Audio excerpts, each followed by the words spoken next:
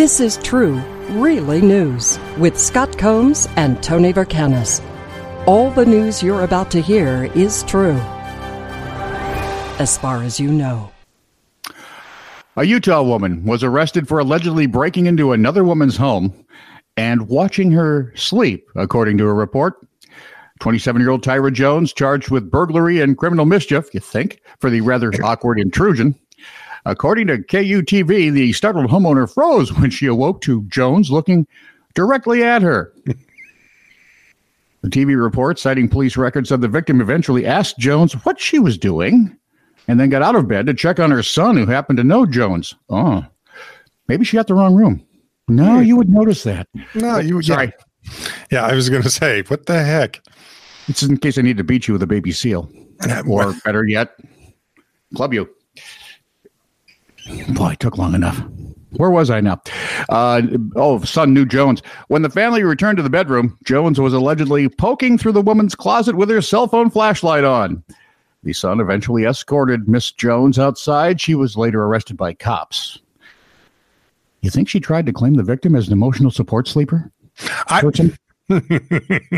Reaching back to a previous episode. Callback thing. In a sad story. Joke. I get it. Are you dumb enough to listen to us more than once? Exactly. Sorry, carry on. Thank you. In a sad story. I don't want to interrupt you at all because that's just rude. This is a sad story. Knock really? It off with a sad, it's sad. Sad story. I really hate interrupting sad stories. And makes you seem like a bore. Can I just read a story? I don't know. Can you? Maybe not. In a sad story, Joe Rama. I even practice his name. Joe Ramirama. In a sad story, Joe Ramirama, 48, from Kampala, Uganda, who claimed to have farts so deadly they could kill mosquitoes up to 6 meters away, and has been hired by a manufacturing company to help develop a new mosquito repellent. Darn right. With the working title of Divine Wind, has been exposed as a fraud. Oh, I had such high hopes. Me too. I was loving that story really right up until that point. Yeah. Even his picture was fake, though. According to the Mirror UK, the picture provided was of a man from the Democratic Republic of Congo being checked by a doctor last July.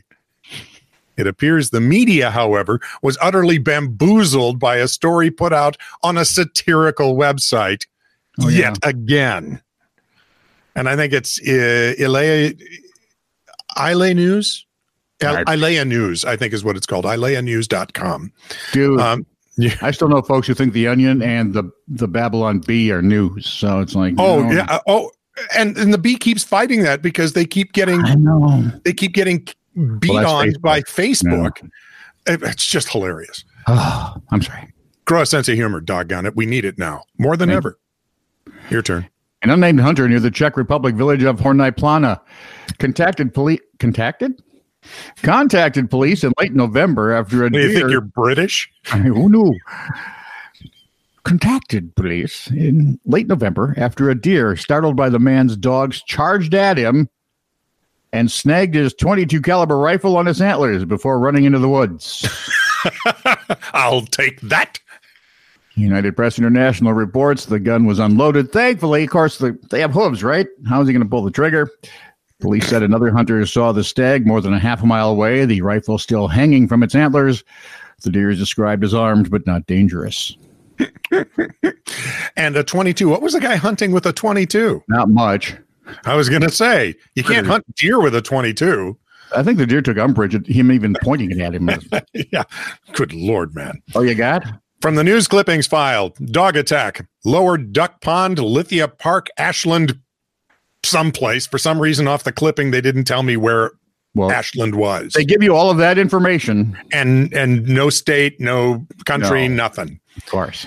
But they did give me the most important part. Police responded to a report of 2 dogs running loose and attacking ducks about 11:20 a.m. on Sunday. The officer cited a resident for the loose dogs, and according to police reports, the duck refused medical treatment and left the scene. This is true, really news. Send email to TITR@netradio.network.